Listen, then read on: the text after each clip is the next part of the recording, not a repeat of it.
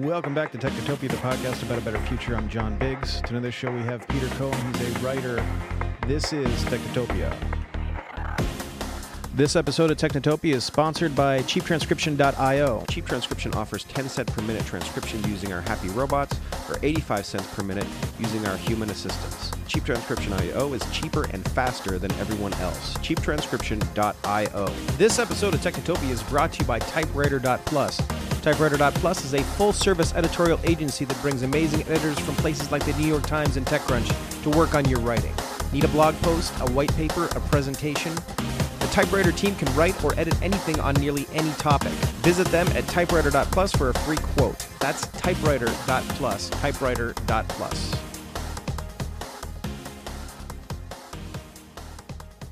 Welcome back to Technotopia, the podcast about a better future. I'm John Biggs. Today show we have tech journalist Peter Cohen. You're Flarg on Twitter, and I think we've been Twitter friends for a long time, Peter. Welcome. Thank you, John. Nice to talk to you finally. So this is supposed to be. So we took a break. I took a break for a couple months just because it was because the future didn't look so deeply bright, and we're recording this in the midst of like a world pandemic, and the Shamrock Shake is out, and there's all kinds of horrible things that are happening in the world. Should I just stay pessimistic, or should I be optimistic? What do you think? I think that you've got to be optimistic because the alternative is, complete nihilism. And it's fun to be, a sarcastic jerk on Twitter, but not so much in real life. Exactly. So tell us what you've been working on recently. I have been in this business for a long time, tech journalism since the mid '90s. Sometimes it feels more like a life turn sentence. Turn of the century. Pre-millennial, man. Yeah. Jeez, yeah. Web 1.0. That's when I got I was thinking about this morning. I started my first website to write about Mac games back when it was possible for not just one but many websites to actually be support themselves writing about Mac games. And boy, have times changed. That's interesting that you were able to support monetarily, right? Not just in terms of exposure. Yeah, and that's actually, that's got a lot more to do, I think, ultimately with how Google and Facebook have really kind of like reshaped things, in terms of advertising than anything. But yeah. So it's been a long road to hoe, but I'm still writing about tech all these years later because there's an endless stuff amount of stuff to write about and to let people know about because there's so many interesting things happening all the time. So what's the most interesting thing? What's the most hopeful thing that you've seen in the past few months? The most interesting and hopeful thing that I've seen in the past few months, just in terms of like technology and humanity and where they intersect. Boy, that's a loaded question, but so much of the biotech stuff that's happening right now gives me a lot of hope for the future. Especially having close family members, distant family members, friends, and just associates who have been, and actually me myself too. I'm at that age now. Like I said, I started my first site in the mid '90s, so I'm like AARP crowd now, right? Just had my first colonoscopy, yay! I just turned 50, and a lot of my friends, a lot of my colleagues are all facing serious medical stuff or have been dealing with serious medical stuff, and all the stuff I see happening in biomed and the advances in medicine make me really hopeful that things are on the right track. What scares me, of course, is the dystopian aspect of that. Like, when I hear about, we can spend billions on F-35s, but we can't figure out how to pay for COVID-19 testing. That kind of freaks me out a little bit, but I kind of figure we're going to work that stuff out one way or the other. So that's kind of the premise of this whole podcast, and that's kind of been the my premise that eventually tech works its way out. Give me an example of a time when you've seen that to be true. Well, I think Apple technology and stuff that happens in the Apple sphere is very close to me. That's really kind of the focus of what I've been writing about now for 20 years or more, and really kind of been the focus of my entire adult life one way or the other. I've had like 3 or 4 careers now that have focused somehow around Apple technology.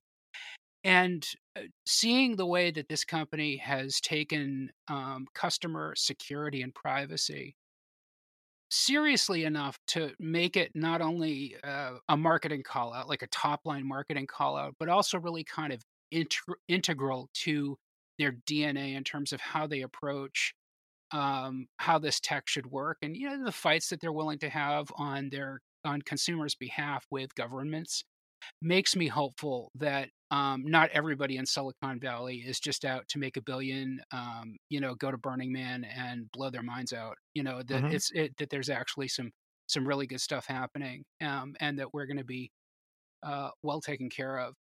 Having said that, I always think that people, businesses, private businesses need to be nudged in the right direction too. So I'd like to see a lot more proactive government policy there, and a lot more focus in that respect to sort of rein in the unchecked stuff that you see happening in Silicon Valley too. So how much is this stuff going to start integrating into our daily lives? I mean, so one of the things that I talked to a friend about the other night was she's into Ayurvedic diets. I guess you eat only things that are available at that point. All this other weird stuff, and it's very spiritual. It's also associated with like ancient techniques, right? At what point do the robots tell us how to eat right? At what point do the robots tell us how to be less stressed and actually actively change our bodies and our minds to a greater degree than just giving us like a reminder and a stand up reminder and all that other good stuff? When do you think we become truly integrated in these machines? When we've got the algorithms well adjusted enough to actually manage that stuff. The problem that we have right now is that even when it's good, it's still really uncanny valley, right? Hmm. That it's still really apparent that it's just technology. And look, we're making leaps and bounds there, but I'm sure like me, you've been reading sci-fi, since you were a kid, and we've all been sort of on the precipice of the singularity that we were promised when we started reading about this stuff, where technology was going to dominate all of our lives and make our lives that much better. I still think that's utopianism, and I don't think utopianism is realistic, but I do Hmm. think that every year we inch closer towards making technology um, integral in how we live in really beneficial ways. And this actually is something that's really important to me, because in the last 5 years, it's become so important. The technology that I use has become so important to help keeping me healthy. And just to rewind, 5 years ago, I was really, really overweight. I was very unhappy. I was really sick.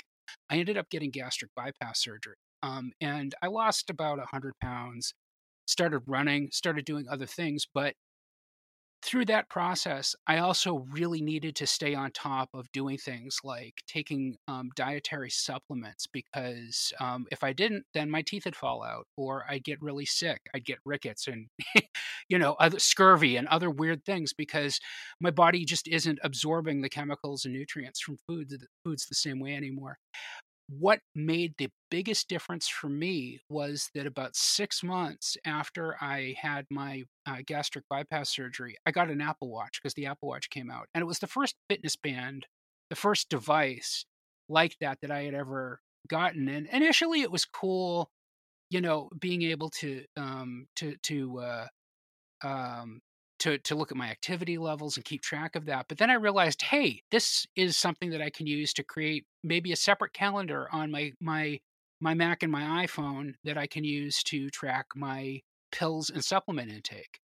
And that'll help me keep from missing the calcium citrate that I always seem to forget, to take. And within about, I would say probably about 4, maybe 6 weeks of having this thing on my wrist, I realized, "Hey, I'm getting in my activity that I'm supposed to. I'm getting more exercise than I used to.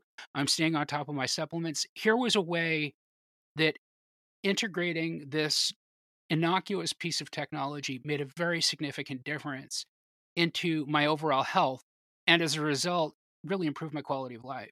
Hmm. Minor thing, but it was really, really important to me, and I've heard countless stories about that since then. So it's so we're not integrating ourselves, but they're sort of encroaching onto the into our reminders. It's encroaching into our sort of, I guess, our collective memories, right? Something like that. Yeah, yeah, yeah. I think that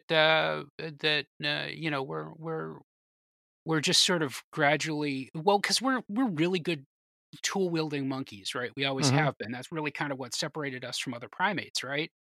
And uh, it I think that we're always one step ahead of ourselves in terms of developing technology and then sort of backfilling. How what are the social, what are the philosophical, what are the legal ramifications of using this technology? We see that a lot in tech now, with things like encryption. You know, uh, the latest cry from the attorney general is think of the children. Well, you've got to give me a backdoor to encryption because how are we going to protect kids from child pornographers and so on. Look, I get it. It's a misstep. But we'll figure it out, and we do. It takes us all a while to get there. And what is it that William Gibson said? The future is here. It's just It's been just not distributed. Dis- not e- evenly distributed. exactly. Uh, all right. Well, that kind of gives me a little bit more hope. What do you think the next 20 years looks like? Well, my dream has always been to sort of work for the Lord Humongous in the Road Warrior. So, Hmm. if we end up going the fleshy-headed mutant route and radioactive blasted wastelands, Yeah. as long as I can get like a nice Australian muscle car with a cow catcher on the front of it and a Hmm. Gatling gun out the top, I really don't.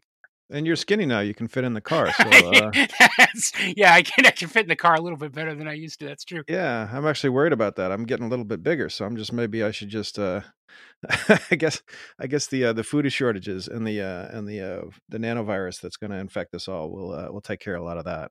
Oh, yeah, exactly, exactly. And more food for the rest of us anyway. Of course, yeah, yeah. Or we could just eat each other. Right? The In terms of in terms of do things look brighter in the future? I think so, because I mean, let's compare now to the way that things were 20 years ago. 20 Hmm. years takes us back to 1990, right? And I mean, things weren't markedly different, but if you go 20 years back from there, 1970, it was a very different time in America, very different time in the world. I think we've made a lot of progress. Technology has brought the world a lot closer together, right? Hmm. The internet has brought everything into absolute immediacy. The trick, I think, over the course of the next 20 years is going to be figuring out how we process the information that we get. Because my observation has been and I think that a lot of this is hardwired in us as mammals, right? Um, we are very, very good at threat assessment. We can figure out whether or not there's a mountain lion in our backyard getting ready to eat us. What we're really bad at, though, is risk assessment. Hmm. Right now, as we're talking, everybody is so concerned about COVID-19 and all the things that they have to do to keep themselves safe. And we're seeing conferences and trade shows and all these public events, concerts, and so on canceled out of an abundance of caution. That's the phrase that we're all hearing, to do it. And the underlying insecurity that I hear about it when I talk to people is they don't understand. Actually, they know that there is a threat there, but they're very unclear on what the actual level of risk is. And you see this every day. You see this with people talking about, well, I need to arm myself because you never know when my house is going to be invaded. Well, Hmm. you're living at the safest time in American history. You don't really need to worry about, setting up a minigun, in your living room to kill people who are trying to steal your silverware. It's not really that big a deal, dude. Hmm. Um, if we can figure out a way, maybe technology is the answer here, or maybe it is actually part of the problem. I don't know.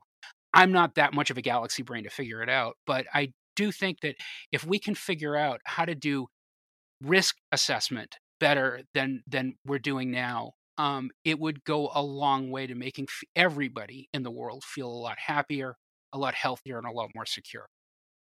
So to worry less and do more, I guess, is the answer. Is the solution here?